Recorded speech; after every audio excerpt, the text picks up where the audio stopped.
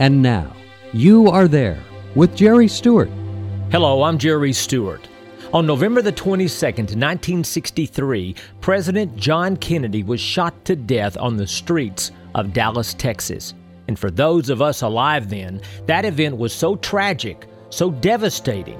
Ask anyone where they were, what they were doing at that moment they heard the news, and they can tell you exactly. All of the circumstances surrounding his assassination were strange and mysterious.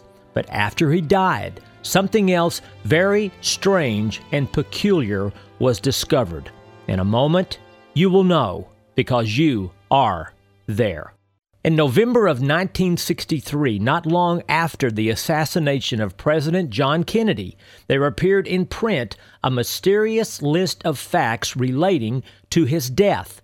The origin and author of this list are to this day still unknown, but despite the mystery of its origin, the contents of this published list were so fascinating that the list took on a life of its own. But just what was this list all about? It was a simple comparison list of certain facts as related to the lives of President Kennedy and our 16th president, Abraham Lincoln. And on its surface, the comparisons in the list were compelling. Was it possible that the similarities in these two men's lives could just be a coincidence? Or was there some eerie connection between these two men that could not be simply written off as chance or happenstance? Just what were the coincidences of these two presidents' lives which were so amazing? Here are the most popular 15 comparisons which have withstood the test of time and the numerous efforts to debunk the list since it was first listed. Number 1. Both presidents, Kennedy and Lincoln, were elected to the presidency in 60. Lincoln 1860, Kennedy 1960. Both presidents were elected to the U.S. House of Representatives in 46. Once again, exactly 100 years apart. Both Lincoln and Kennedy were runners-up for the party's nomination for vice president in 56.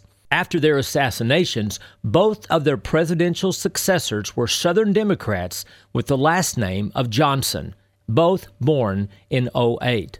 In their assassinations, both presidents were shot in the head. Both presidents were shot in the presence of their wives. Both presidents were shot on a Friday. Lincoln was shot at Ford's Theater.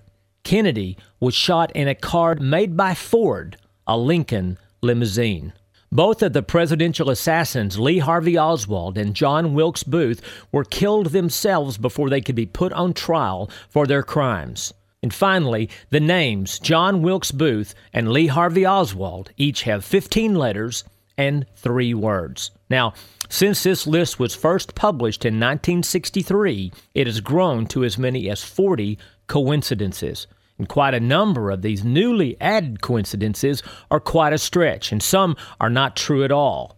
So the real and pressing question of these coincidences is this: how did they happen? Why has it happened?